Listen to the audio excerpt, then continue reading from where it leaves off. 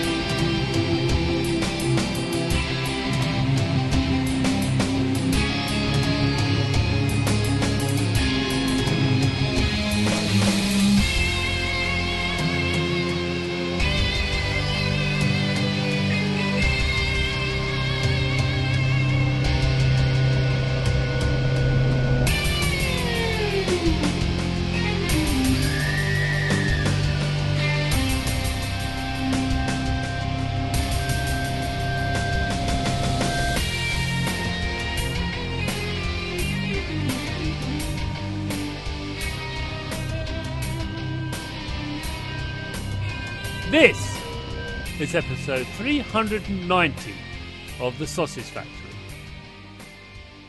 Welcome. Okay. Sorry, I'm just really losing it, 390? Okay.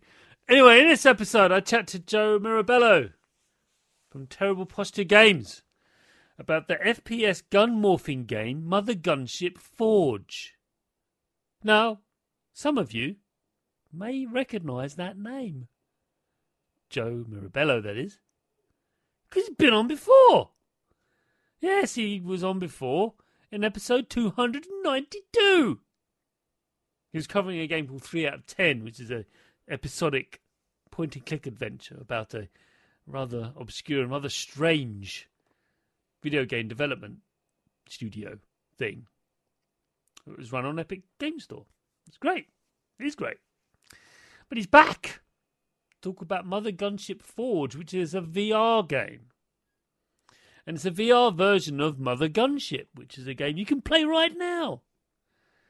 Whereas Mothergunship Forge is a little ways off. But I brought him on anyway to talk about it because there's a demo out for it.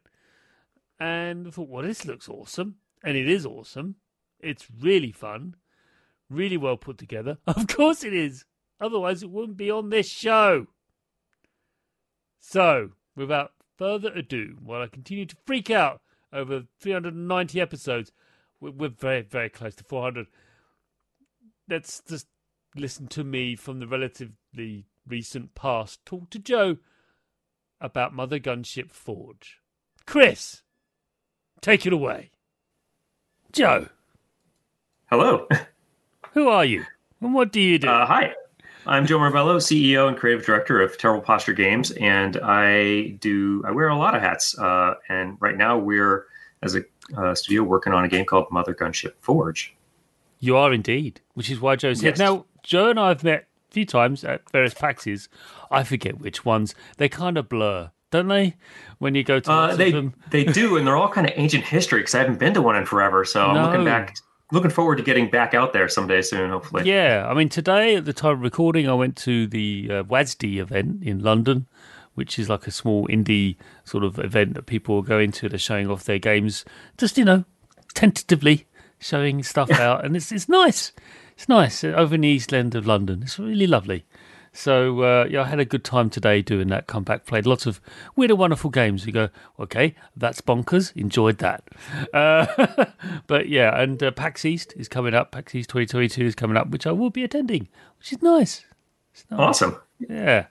So it's nice to get back out there. It's I'm all vaxxed up to the yeah, it kind of feels like a thaw. Yeah, it does, doesn't it? It's the only way I can really put it. It's like things are thawing now. But they're just thawing. It's beginning to move. Yeah, but it's still in that thawing phase, which gives me anxiety. But there it is. There it is. So, how did you make your start making video games, Joe? Oh man. Okay. So my actual career goes back pretty far to Okay. 2005. Actually, even before then, I was modding stuff and making custom levels. But in 2005, I started working for a company called Iron Lore. They made a game called Titan Quest, and they made one game, and that was it. And I was working for that studio for all through Titan Quest's last year and a half or 2 years of development, and then on the expansion packs. And I made a lot of weapons. I made something like 400 weapons or something like that for that game. Wow. And that was kind of me as a junior artist developing my skill set. That was a lot of fun. And I went from there to working on a large MMO. And it was a giant company. Iron Lore was a pretty small company, even though it was a pretty high quality title. It was still a very tight company.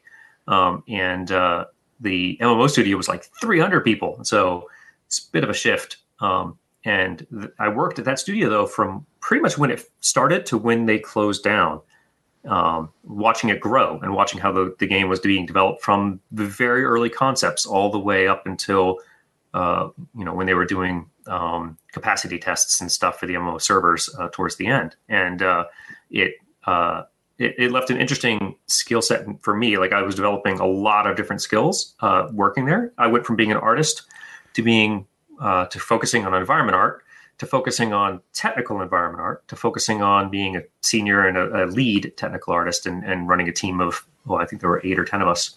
So when that studio closed down, I was like, I'm going to go be indie. And so this was 2012. And that was when I started Terrible Posture Games. And I thought it would be a sabbatical for, a year, maybe a year and a half. I made a game called Tower Guns, mostly solo. I did have my brother help me out with the music, but otherwise it was just me. Later on, people helped me with the ports and stuff. But the initial Steam release was pretty much as solo as it could be. And that was because I kind of was treating it like a little vacation. I just wanted to rock through something on my own. I didn't want to be having to collaborate. I just collaborated with 300 people. I kind of wanted to withdraw a little bit and make something just for myself for one player. That went from being a sabbatical to being a second career. I went from Tower Guns, then collaborated with another studio to make Mothergunship for PC, the first Mothergunship, and then began growing Terrible Posture Games as a real studio. And I went from wearing technical artist hats to wearing all the hats to wearing more so fewer and fewer hats as I become more and more of a company leader. I still try and get as much direction time as I can. I still creatively direct the projects at TPG, but it's these days it's juggling between direction and running a company and really making sure that we're creating a cool, stable environment for creative things to happen. That's quite a story. And also, thanks for Titan Quest. What a game. Oh, you're welcome. I mean, they re-released it on the PS4 and stuff. And like, okay. That's they did, yeah. They re-released it on Switch, too, which I picked up on Switch. And they put out expansion packs, too. I was like, they're still making stuff. I know. That is the engine that keeps on giving. That's the engine responsible for Grim Dawn as well, if you've ever played that. I did. I backed it on Kickstarter, so yeah, it's... that lead designer of that was the lead designer of Titan Quest as well. There you go. That's probably why I backed it. There you go. I back more board games than I do video games, if I'm honest. But yeah, I keep on getting kickstarted by board games. Like, oh yeah, this happened today. I got a notice that there's a parcel to pick up. Parcel. I don't remember ordering. Oh no. And then you open it. It's a nice surprise. It's a nice. Oh, I remember that. Well, that happened to me just about 3 months ago when I got a giant box in the mail, and I was like, "What the heck is this?" And I opened it up, and it was Hero Quest. There you go. Entirely forgot that Hasbro ran its whatever custom Kickstarter campaign 3 years earlier or something like that. And they did and all it of a sudden I received this really nice box. Really nice re-release of that game. Yeah, well done to them. It's not dissent, but it'll do. But anyway, we must marvel at Path of Exile and stuff like that. Do you have any? I mean, where they went with that? I mean, it's just a thing, or maybe not. I don't know. Yeah, you want to know honestly? I'm sure Path of Exile is amazing. Yes. After playing and working on Titan Quest for 2 years, and then the expansion pack for a year, and whenever we weren't working on the game, this is how small that studio was. Whenever we weren't working actively on a task, we all got pushed over to just QAing and playing over and over and over again. Oh. I got so sick of playing Titan Quest that I have never gone back to an action RPG. No, I can imagine. I can well imagine. Yeah, It's and I haven't played it since the release. Since the release of the expansion pack. And I feel like now I should go back and actually I would enjoy it because I could play it as a gamer and not as someone who sees all of the flaws in my own work. That I'm like, oh man, I wish I'd gotten another hero legendary weapon in there, or I wish that I had done a better job on that monster. I mean, I was doing more than just weapons. I was doing a little bit of everything by the end, but especially when you play through the same level 1,000 times, you get kind of sick of it. You start to see, aptly named podcast. You start to see how the sausage is made. It kind of makes you want to eat sausage a little less. Yes, it does indeed. Just a smidgen. Yeah. But yeah, so you didn't. So obviously, clearly your favourite game is now FIFA. Excellent. Okay. Yes. So yeah. The same thing happened to me with MMOs, though. After working at that MMO studio for so many years, I was like, I just don't ever want to play an MMO again. No, I can. Yeah, and it's a shame because these are awesome genres and really new things and exciting things are happening. But once you kind of get that burned feeling on the development side, you start to see the hands of the designer, and it no longer becomes this thing you can engage with as happily as a fan. No. And one of my sort of searing moments of gaming, we've all got them as people who play these things. Still remember taking down Nefarian with 39 other people in WoW all those years ago, because that was when it had 40-man raids, not 25, and it was just like that fight was just ridiculous. It is ridiculous, and that doing that dance and having all those people work together for a single goal, it's quite a thing. Never forget. Yeah, you'll probably always remember that. Yeah. Shocking. Anyway, next question, Joe. This one's a bit nebulous, but I think you'll be fine. The question is this. As a creator, you can answer it on behalf of yourself or as Terrible Posture Games. It's up to you. But you may find that they are synonymous with each other. That's fine. But what are your biggest influences? I remember this. You asked me this last time, I think. Yeah. I came on to talk about, I think, 3 out of 10. Yeah. And you asked who the most influential designers were. Yeah. And I think I probably went into a long ramble about Edmund McMillan, because I was a big fan of his work then. I still am. But looking at it from a more like whole career perspective, for as a studio, we shift our influences based off of who is involved in the studio, like like the kinds of projects and the kinds of people working on those projects. I like to know what people are excited about. Right. And so they've brought new things into me to be enriched by.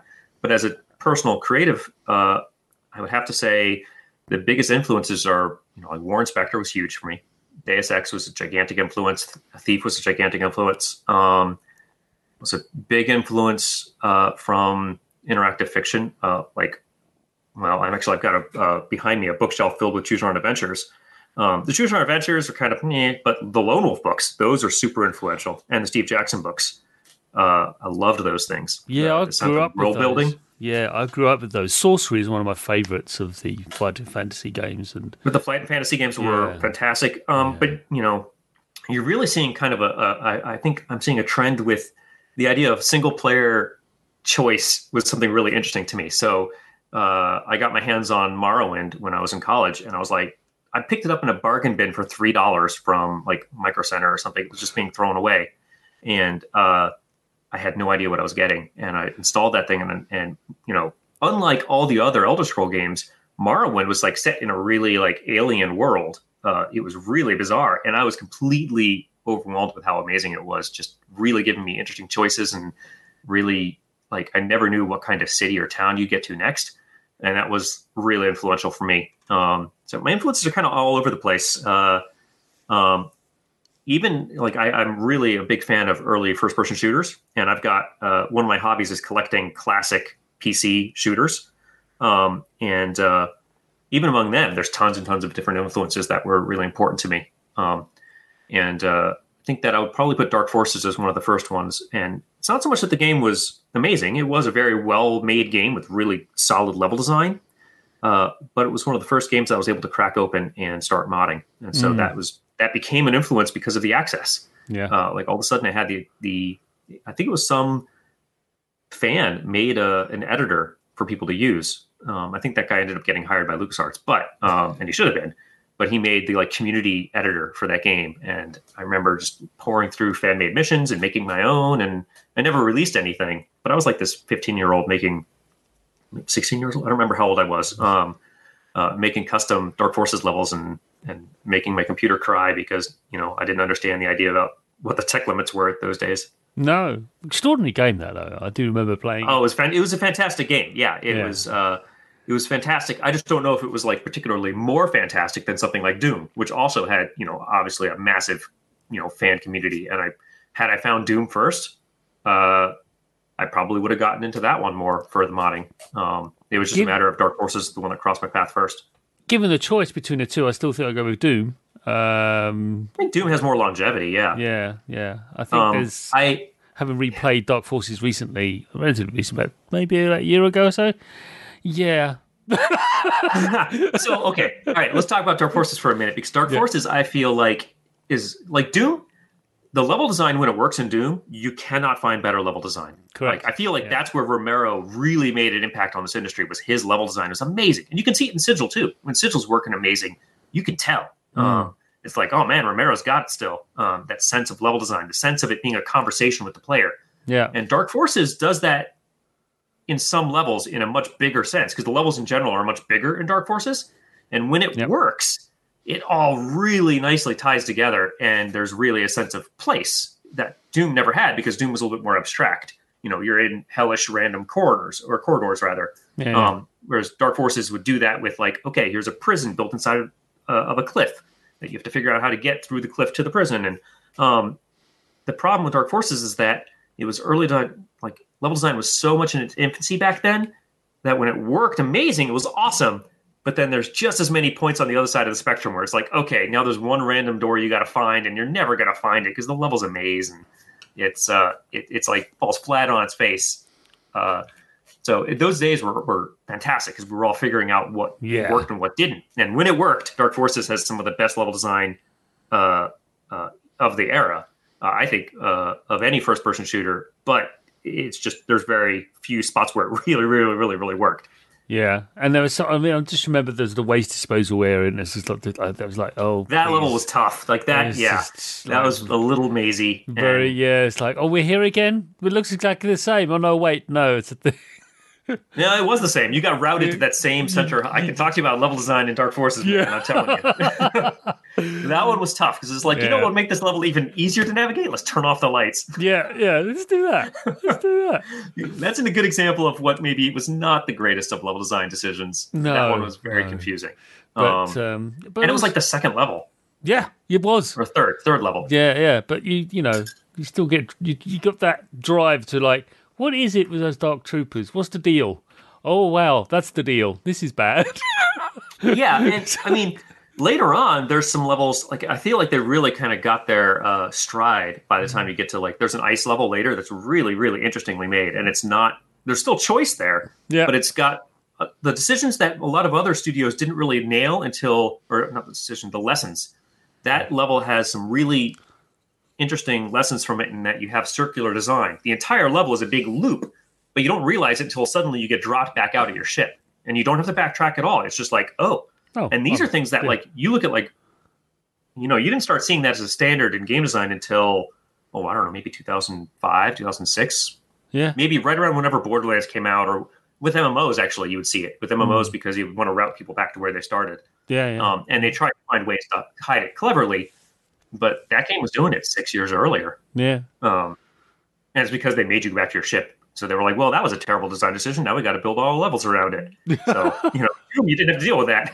Because it was like, oh, there's the exit. We're out of here. Yeah. And also, you could argue that game helped Mandalorian came to be. But that's just another because sometimes episodes of that show, I'm sitting there going, sorry, am I playing a video game now? I'm confused. Or if it feels like a session in a tabletop RPG, like that's a side quest. Totally a side quest. So I mean, there's don't get me wrong. There's plenty of flaws with Dark Forces, but it will always hold a spot in my heart. You could say the same of X-Wing. Lots of flaws with that game. However, so next question. I know you answered this before, but it'd be fun to sort of talk about this again with you. What developer do you admire in the industry? Why? Who are you pointing at? Maybe at the moment, historically, go, you there, carry on what you're doing. You're very good. It's good stuff. Okay.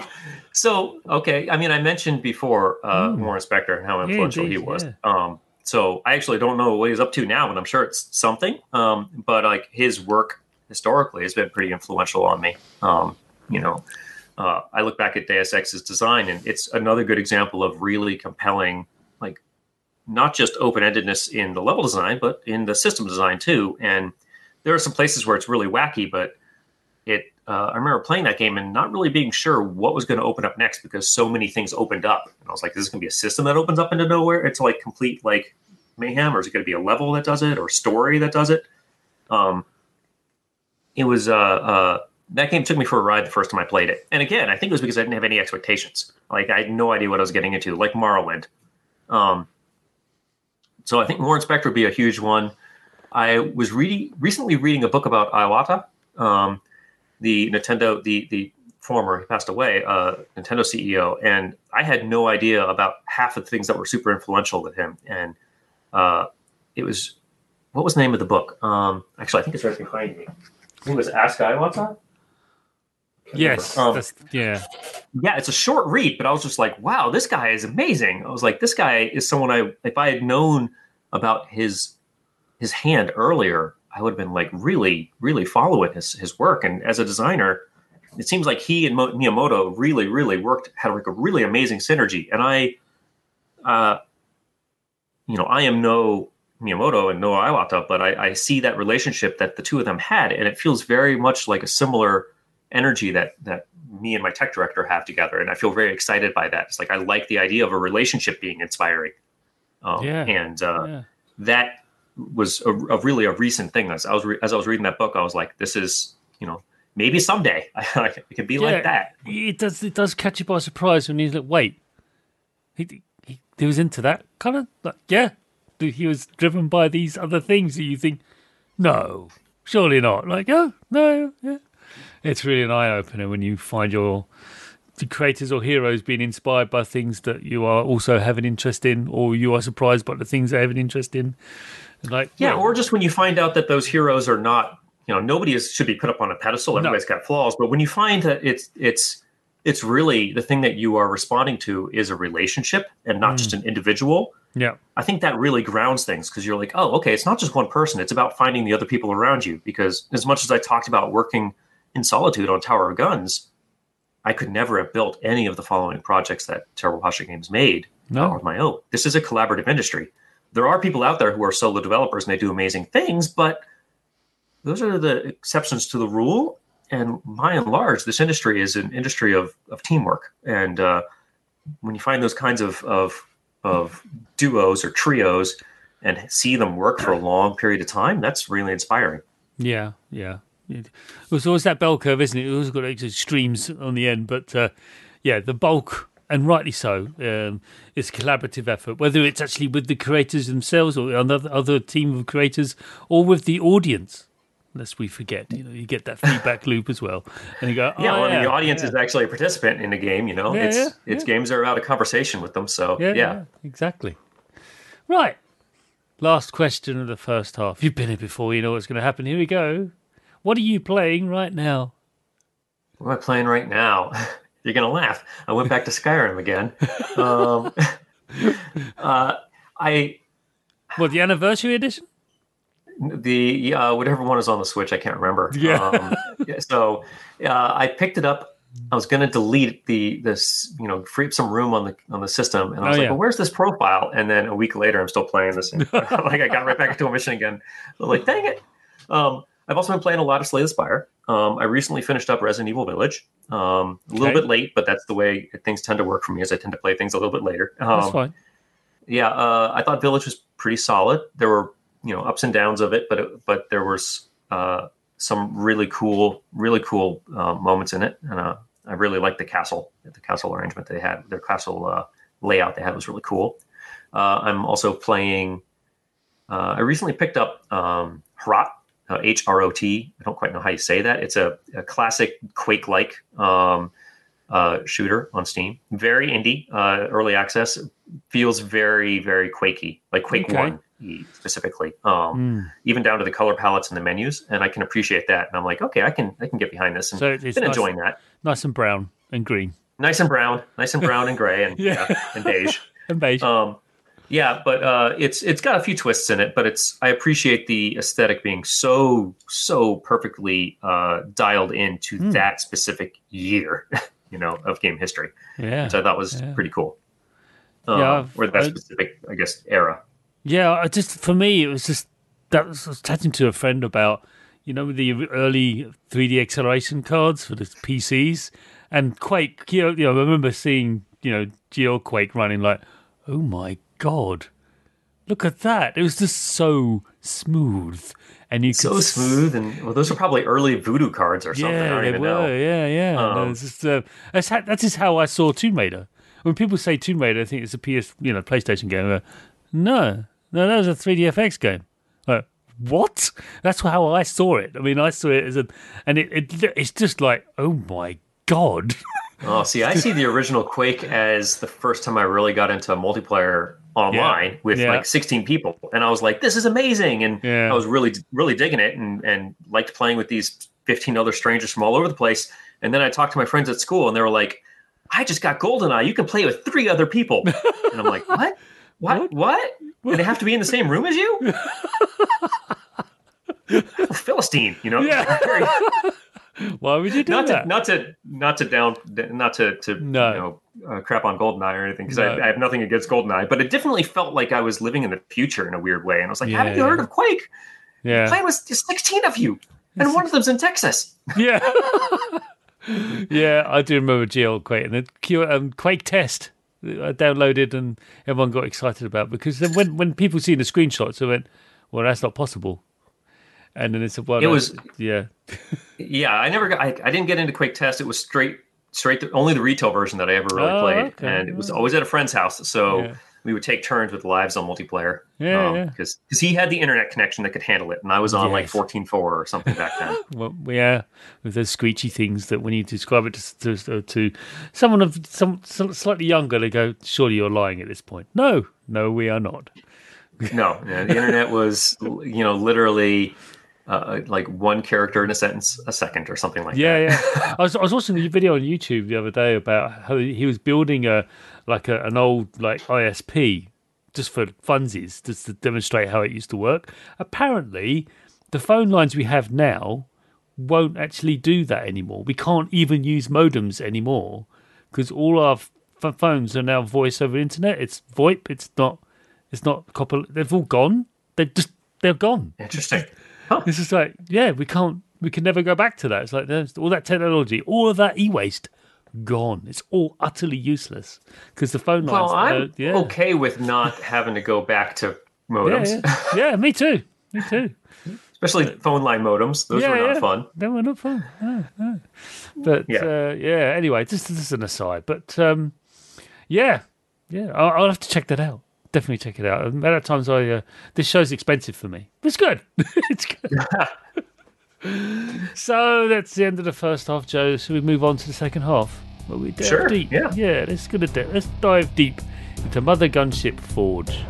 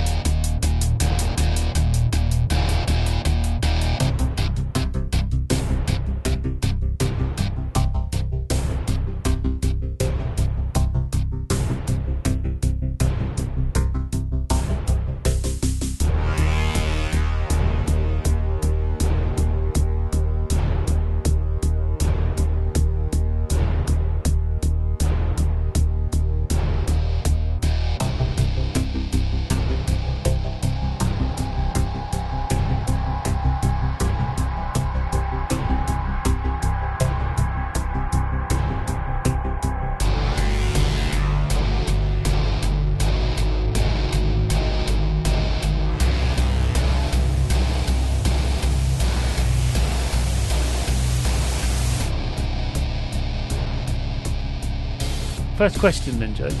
It's not really a question, it's a request. Can you tell us what is Mothergunship Forge? All right. Well, Mothergunship Forge is a VR exclusive follow-up to the original Mothergunship. It's a standalone game where you are fighting off hordes of robotic alien fiends, and you are crafting really ridiculous guns. These guns are completely customizable, like Legos. It is like playing with Legos in with a gun. So you can like strap 8 different barrels onto your fist and have like an 8-barrel rocket launcher or something. You know, you can have chain guns that are spitting out lava bullets. You can have saw blade launchers that are firing, you know, actual pizzas or something. It gets really silly, but you can kind of combine these all together. We break down all of these different components for you to play with that change the game's behavior, change the gun's behavior, change the enemy's behavior, and you can build your own weapons. And it ends up being a really, really ridiculously intuitive experience.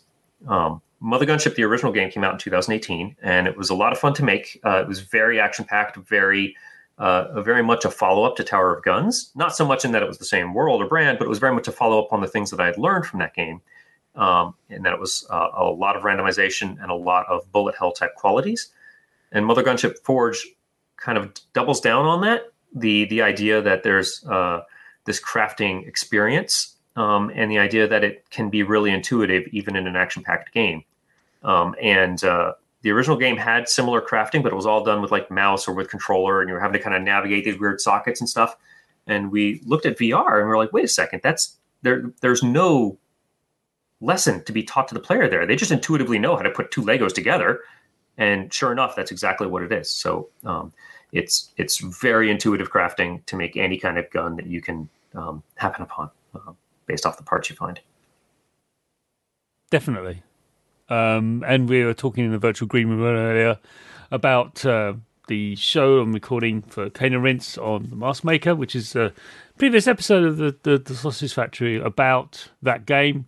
And that's a very tactile game. It's a game that requires you to pick things up and then put things elsewhere. And that's something that Mothergunship embraces. You have 2 hands that you can clench and move and gesticulate, because that's what the VR allows you to do. And because it's wonderful. And that grants you all of a sudden, whereas in the original Mothergunship game, which I adore, by the way, it's a fantastic game. But for me, I played that a lot before I played Forge. I was like, well, let's engage a little bit play it for an hour or so. Well, I say an hour, 5 hours later. But I delved into that again and I went, okay, let's see what. And it's just that extraordinary feeling of no longer going into an interface and trying to visualize something in a 3D space on a 2D plane. It's now just directly in your face. And as you say, all of that barrier of having to use an interface to try to figure out where things fit. And how often do you buy something and you go, oh no, see, that's not going to work now because it's sort of blocking that port and I can't get it. I wasted 2 coins on that. Well, not wasted it, but you can't use it yet. And then, whereas, with Forge, that's less likely to happen. Still can happen, but it's just that sense of 3D spatial awareness is way more heightened because human beings are good at that. Well, this is really what we kind of were predicting would happen with Forge. We were like, VR has got a lot of interesting things going on in the VR space, but one of the biggest benefits of it is this less sexy idea that you just have depth perception. And the idea that you can manipulate things in space without having to navigate a menu, without having like all these little intuitive things create whole new genres. Like all these little things that if you're still thinking about it in terms of 2D games, you're never going to break through the barrier of what's possible in VR, because in VR it's just the rules are a little bit different about what you can or not let the player do. You don't have to restrict them to these planes. You don't have to have them navigate menus.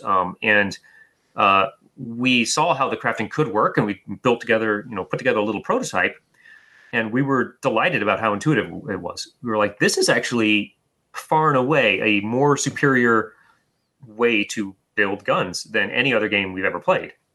any kind of crafting or anything like that. This just works better. It's just more fun. It's more intuitive. You do what you want rather than what you think you can maybe get away with the buttons they give you. It's really empowering. And we kind of like that about it. And that was really what put us down the road of like, this is a game here. This can actually work, and this can actually be something different and fresh that nobody's seen. That's what we set out to do. Which leads me on to my first sort of design question. So the move to VR for Mothergunship was actually predicted, I noticed, by the comments and review comments in Steam. Because I like reading those, the positive ones, really. And they said, when's this come to VR then? Because they said, this game's made for VR. And yeah, it was just a commenter. And there's loads of comments like that. I went, yeah, good question. Here we are, 4 years later. 4 years later, it took a little bit of I mean, there were some things that were very, very, like we couldn't get away with them in VR now or then in the original game. And, in some cases, it's like very intuitive, like, okay, let's think through how the crafting would work. It still took us a bit of time to make that. It wasn't something we could do overnight, but it's in some cases it was the crafting, some cases it was the design, some cases it was wanting to take a look at the gameplay from the original Mothergunship and be like, what do we not like, and what do we think we could double down on and make more successful? And the crafting was actually one of those. As successful as the crafting was in the original Mothergunship, it wasn't really complementary to the way that the players wanted to play the game. Players really wanted to build and own a gun over a longer period of time and really build it up. And so we're like, okay, what can we do to make that happen? Yeah. A lot of this is a case of hindsight is 2020, but we really learned a lot from the first game, and we're like, what can we do in this one to make this one just be a better game all around? Give the player more choices. That's really what gameplay is presenting the player with interesting choices. And I think that's basically Sid Meier's definition, if I remember correctly. In his book, he talks about that. It's like good gameplay is just interesting choices. If it's not an interesting choice, it's not fun. And so we tried to find all the interesting choices that we could and jam them into Mothergunship Forge in fun and surprising ways. Yeah, I just think, my question really and you answered a lot of it already, so thanks, Joe. But it's really, it's okay, it's fine. But really, I was just asking, how have you found the shift over? Because for me, the biggest thing that struck me when I first started playing it was the pacing has changed dramatically. Whether it's intentional or whether it's happened. When you play Mothergunship original, it's very fast. You're running around really fast and you're jumping around like a lunatic. Clearly, that ain't going to fly in VR unless you've got a heart and stomach of a concrete elephant. It's difficult to do that in VR, to jump around. Yes, you can. You do move, and you have to move in Mothergunship Forge, because if you don't, you'll get hurt. Which I love that. That's fantastic. It's very much, super hot. I'm liking. It's good. It's good stuff. But it is your actual movement, movement from space to pace. I mean, you can change the systems and stuff, but I was just doing it on the spot, and it was just fantastic But it does, everything is slightly slower, but it makes it a lot more manageable, but doesn't detract from the fun. And it's a little slower. Stuff is a little bigger in VR than you think. Just the scale of things feels way bigger than the original game. But you're right. The original game was very focused on mobility also. And we may explore that in the future in VR. There's definitely a huge group of people that want to navigate twisting labyrinthian rooms in VR. We wanted to make sure that we were not overstepping our own abilities, and we wanted to get our focus really tight on what we thought was going to be the most interesting aspect of the game, which is the decisions of making gun, how you're going to put together your gun. So for us, it was crafting all the way through. Does that decision reinforce interesting crafting choices? Does this gameplay element really present the player with choice?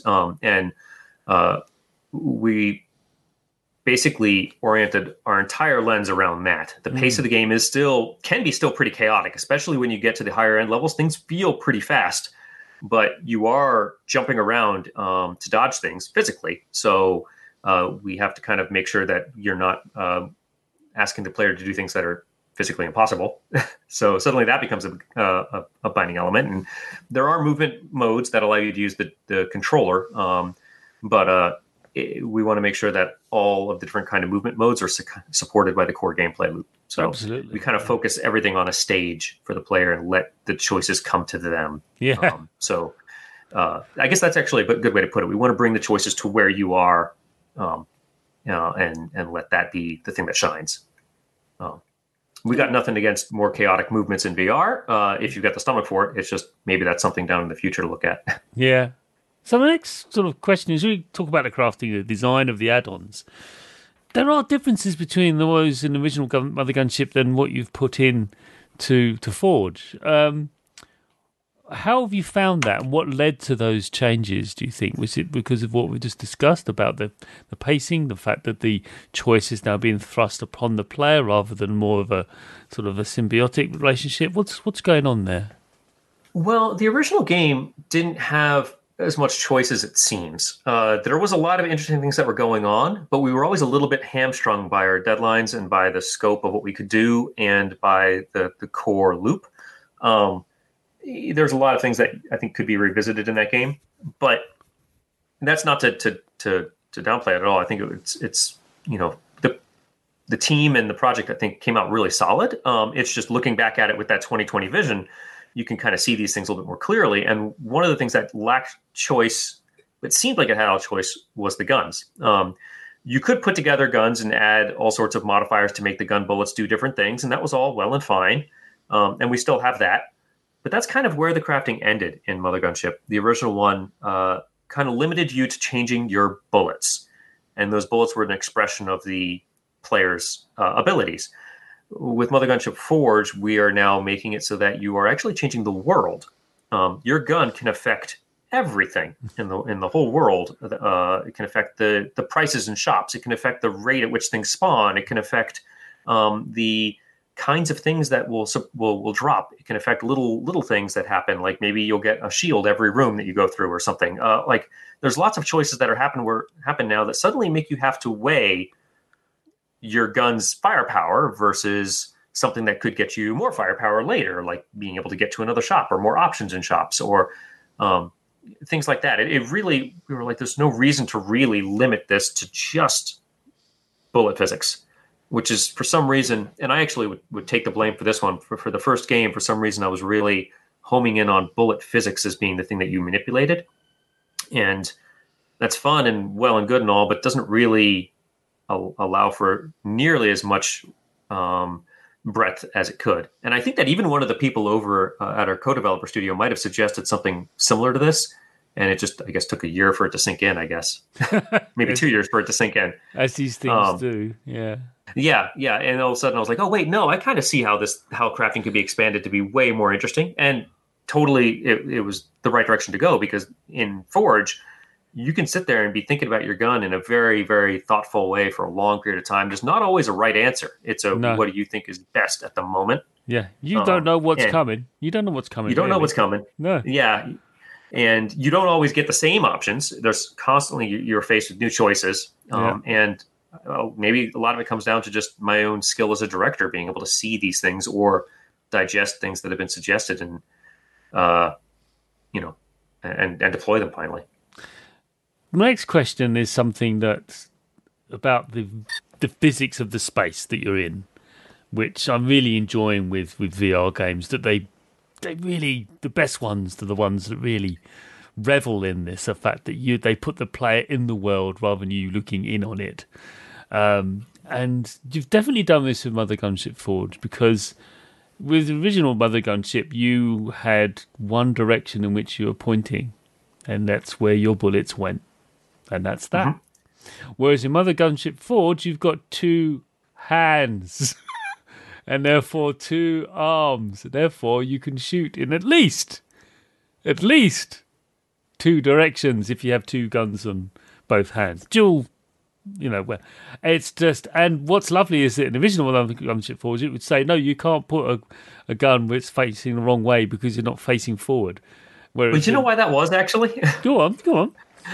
So we tried it, actually. There's no real technical reason why you couldn't put a gun facing backwards in a first-person shooter. Yeah. It's just it was a lot of resources to incur for something that most of the time players would miss. 95% of the time, they would put their gun barrel on backwards on accident, and then be firing at something behind them and just never know why their gun wasn't firing.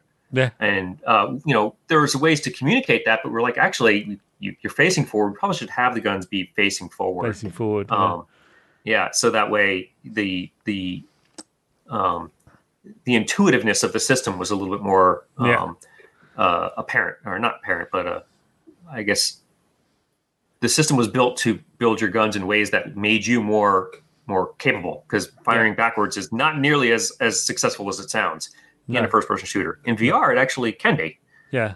Well, especially firing to the sides can be very effective. There's a lot of enemies that come in and flank you in Forge, and having a sideways gun is not a bad thing, or sideways shield is not a bad thing. No, I've done that. It's quite silly. I have to bolt it on the side. It's just things sticking out, and I'm shooting away at something. And, oh wait, that was there. Okay, I've killed it now. Well, you got it. Yeah, I've got it now. But it's just such a lovely sort of freeing feeling. So, how has that sort of altered your design of the levels? I mean, the fact that the player and the enemies can come in. I mean, this has allowed you to have everything come in all directions, knowing the player has agency and the ability to look from the corner of the side of their eye, going. And the audio design is fantastic, by the way. I've only been playing thanks. the demo. I can pass that along to the audio folks. Yeah, please do. The directional audio is just wonderful, and the fact that it's over to my right. I can't see it, but I know what it is because I recognise the sound from what those are, how they, the giant bomb things or the spinner blades and stuff. And it's just like, I've actually done the, shoot something without actually looking at it. It's fun to do that. You feel very cool. You do. It's just, Now, you can do that in other games, though. But in Forge, you could shoot something without your gun pointing at it also. So yeah, exactly. And that feels really cool. If you have a sideways barrel and you're like, I got it, and you point your gun somewhere else and hit it anyway. So how have you found designing the environments, knowing that the player can do that? Well, everything is all new. It had to be built around the idea that is the way the game is from the ground up. So we definitely took the designs from the original game and rebuilt them for VR. But when it comes to the level designs, there's no shared levels between the two games. They're all completely new rooms, completely new levels, completely new designs, built and populated with enemies to support the perspective of the player. It took, with any game, it takes a little bit of time in the beginning of the project to kind of develop a common language of what works and what doesn't among the teams. And once you kind of all get calibrated, then a lot of those questions are kind of solved, but it's almost solved in an intuitive way through just iteration and playtesting. And there were things that we learned along the way that were not successful. And it's like, okay, well, let's just take them out. Certain ways that enemies behaved, giving players cues about when something was off screen, encouraging enemies to walk a certain direction so that you had a chance. Little alert sounds, all sorts of little things.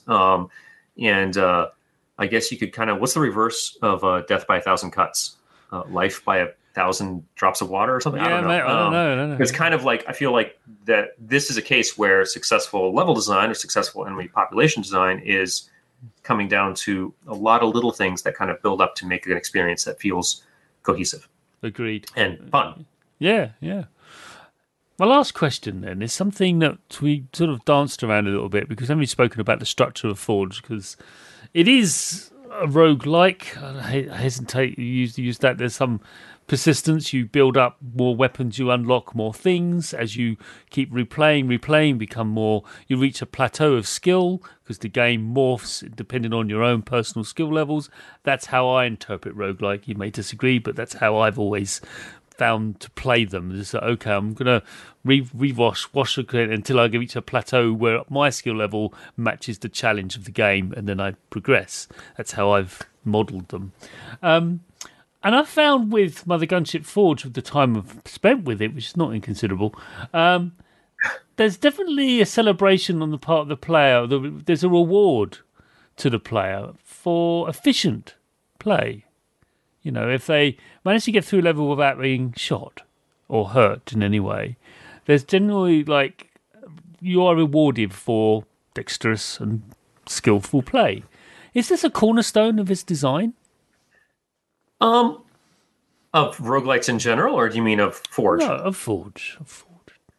I mean, you do want to reward the players who are doing well, but I don't necessarily think that it's a cornerstone, because part of what makes the genre, the subgenre, interesting is that even players who are doing well, even players who think they're very good, may reach an unlucky moment. There's surprises for them. And players who are not necessarily as good will still have a chance, because every so often something will come along that's very new and engaging.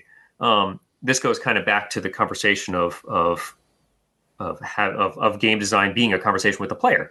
And you want to make sure that the conversation is filled with interesting choices that change over time. So we've got a pretty robust unlock system in the game, so that stuff is constantly being unlocked. You're finding new parts, you're finding new kinds of perks and modes. There is a definite, you're right, it has got a lot of roguelite DNA in it. I think it does it pretty successfully, but it's not like a traditional roguelite where there's nothing gained for a lost run. You are constantly working towards getting new surprises unleashed, for good or for worse. And that could, that can really be just the kinds of parts that unlock. And eventually you'll unlock the ability for a whole new gun to spawn, a whole new barrel, or a whole new ammo type, or, new kinds of power-ups. Not really power-ups, but perks. Different ways to play the game can unlock over time. So we try and make sure that the roguelite stuff is put in check by still having the feeling of progression. And if you're really good, you just progress really fast through a lot of that stuff.